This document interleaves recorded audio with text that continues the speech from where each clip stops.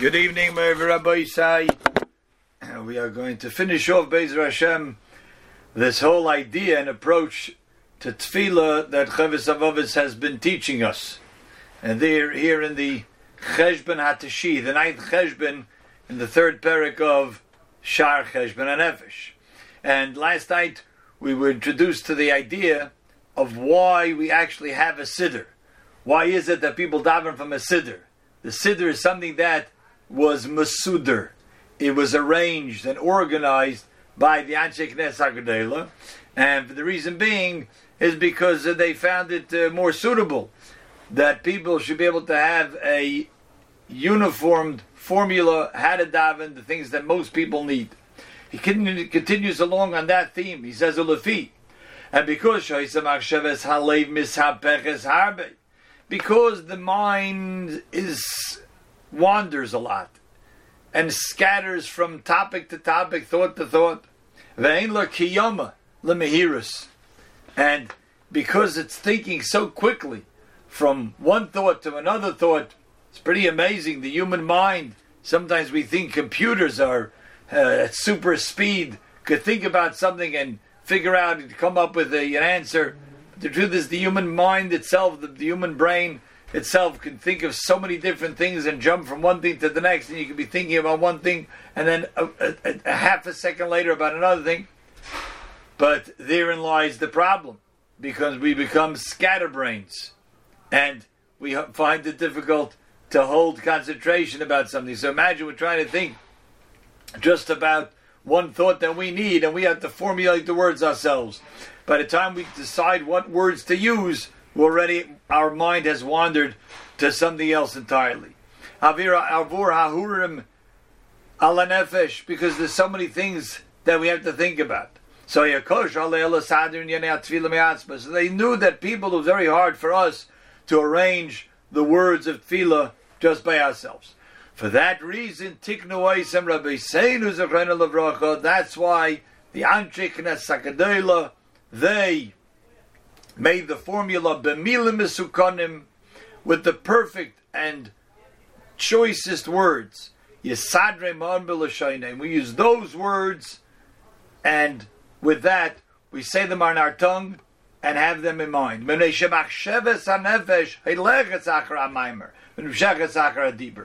way it is that if you say something, and certainly if you say it out loud, you say words and you read something out loud, you concentrate on them better. Even though we know what we have a halacha that when you're davening in a tzibur, you're not supposed to be heard by the fellow standing next to you, or anybody else for that matter, because you may then disrupt their own Shemona Esrei. So that we're not allowed to do. We have to daven quietly. However, it still has to be audible. That's the halacha is we're supposed to daven that it should be audible enough that we could hear it, but no one else could hear it. It's a hard balance. But the point is that we're trying to really hear the words that we're saying, and therefore we'll be able to concentrate on them better. But so therefore, tefillah is comprised of two things. There's words, and there's ideas, there's meaning. The words need the meaning. And as words without any meaning, without any thought behind it, is nothing. It's empty. Really, the meaning and the thought behind the tefillah, they don't actually need the words. But if a person were able to do that, if a person again would be able to arrange it himself in his own mind, because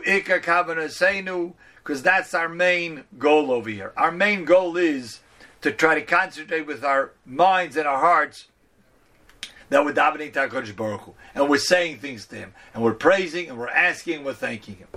V'alav mishan magam oseinu. That's really what we're pinning all of our outlook in tefillah on. Haletira just brings a small example.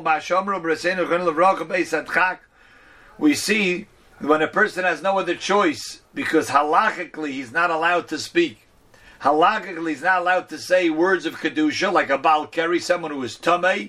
So for that day, he's tamei. Mahar beliba, he has no other choice. Halakha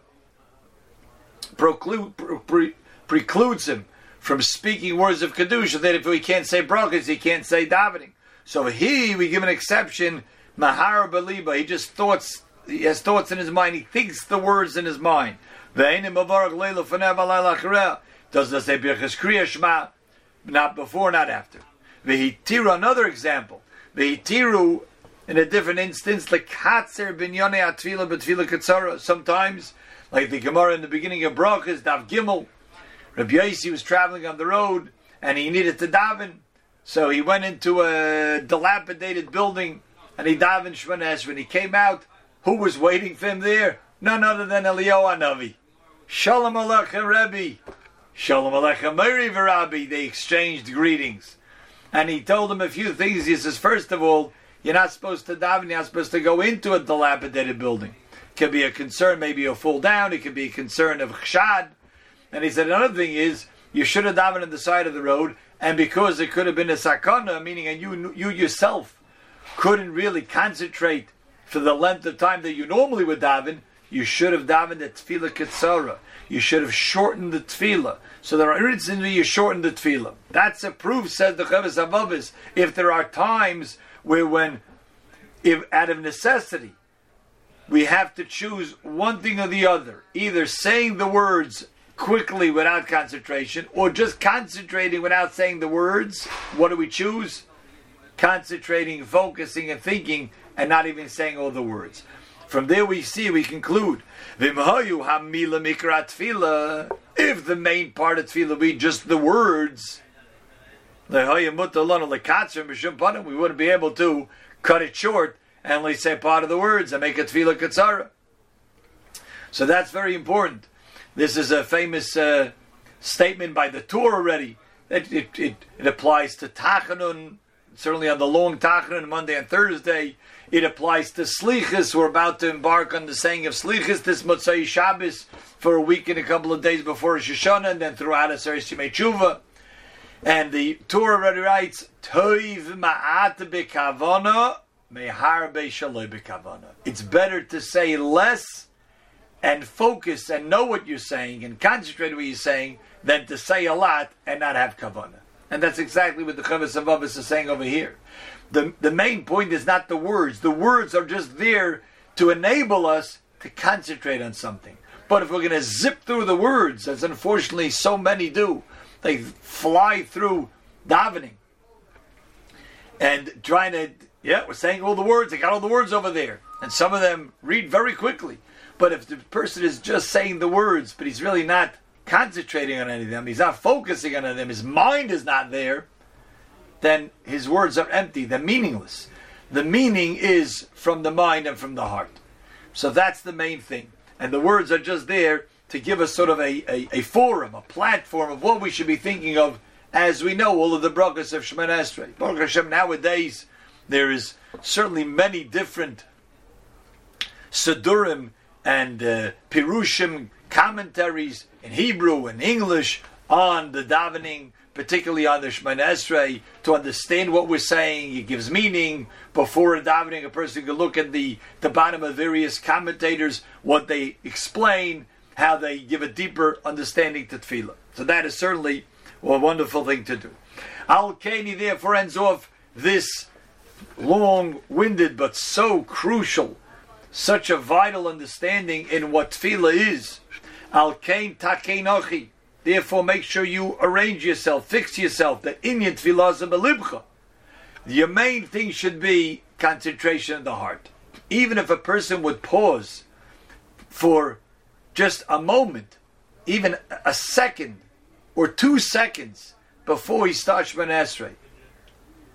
I'm about to start Shemona Esrei and daven to Hashem. That's less than 2 seconds. But it just gives us pause and says, what am I about to be doing? Instead of just go right into it, and then all the thoughts that have been swimming through our heads before davening stay with us. It's part of the reason why we don't start with Baruch. We say Hashem's Sfasei Tivtach. It's sort of a little bit of a buffer between the davening before Shemona Esrei and about to start with Shemona Esrei, where we're really standing Lefnei Hashem, before Hashem. So have the thought in your mind and then combine that together with your words. Have one single focus to Hashem. as best we could. If it's one bracha, terrific. 2, you're ahead of the game. This is interesting. He says you should be motionless. I don't know if he means literally, because we know a lot of people have a meaning that they do shuckle, they do sway during their Shemona Esrei. Tell you an interesting story that just brings to mind. Remember the Mashkiach Zol Gesund sein, when he was already back in England, and Rebbe Lapian, his Rebbe, came to stay with his own children in England in Gateshead. So they were davening in a house, a small minyan, and Rebellia's son brought in his own son, who was a 9-year-old boy, and he had him davening, right next to the Zayda. Choshev Rebellia Lapian, the famous mashkiach, who was already in his probably in his 80s at that point, and the son wanted to show off his kid. Look at these davens, and the kid's mamish shuckling more than the most fervent shuckle of a lulav. Yeah. And after davening, Rebelli Lapian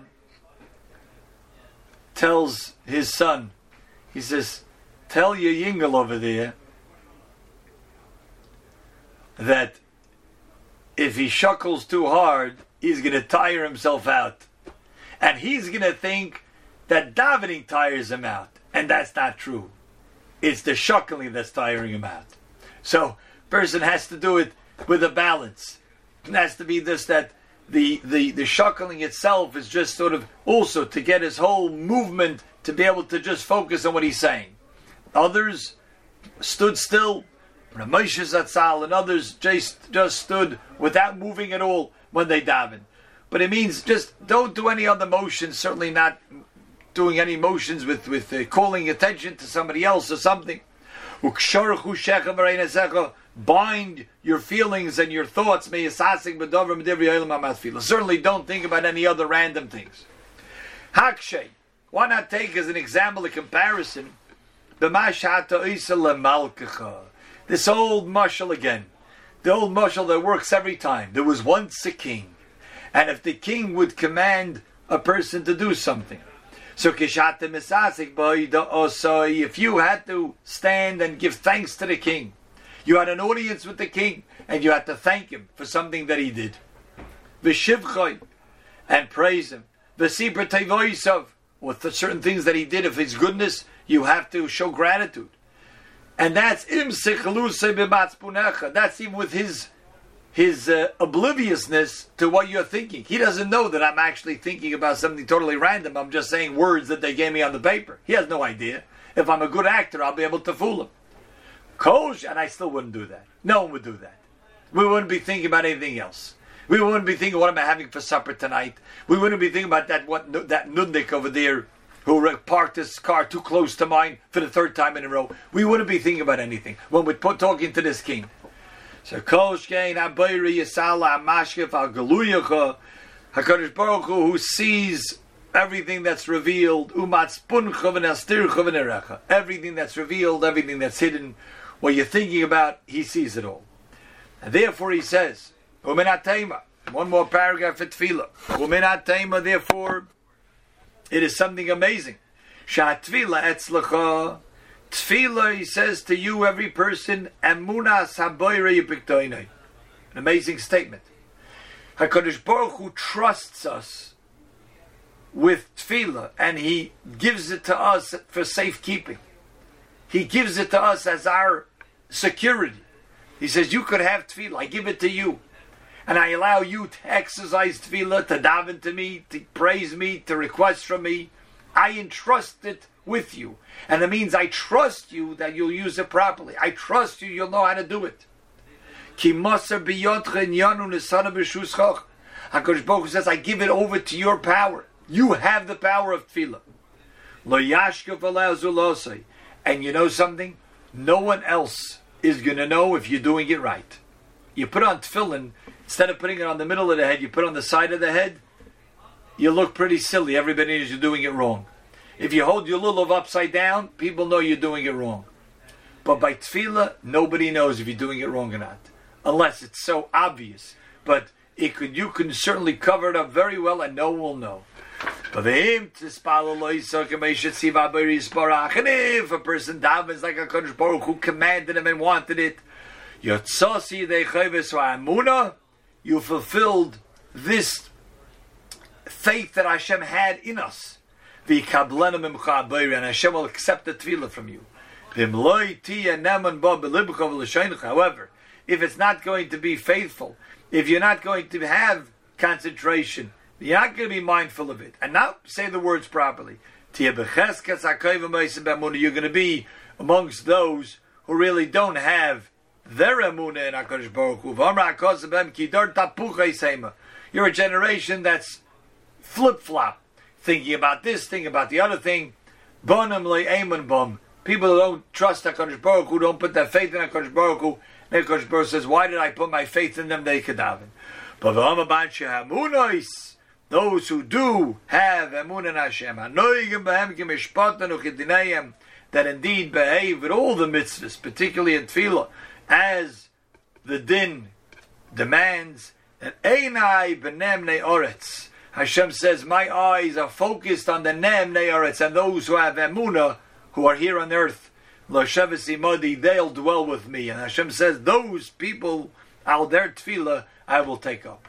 So here we have a gewaldige understanding and some wonderful insights from the Chovos HaLevavos on tefillah in this middle category of mitzvahs that are not only in the leiv, but in the leiv and the guf together. A good Nacht.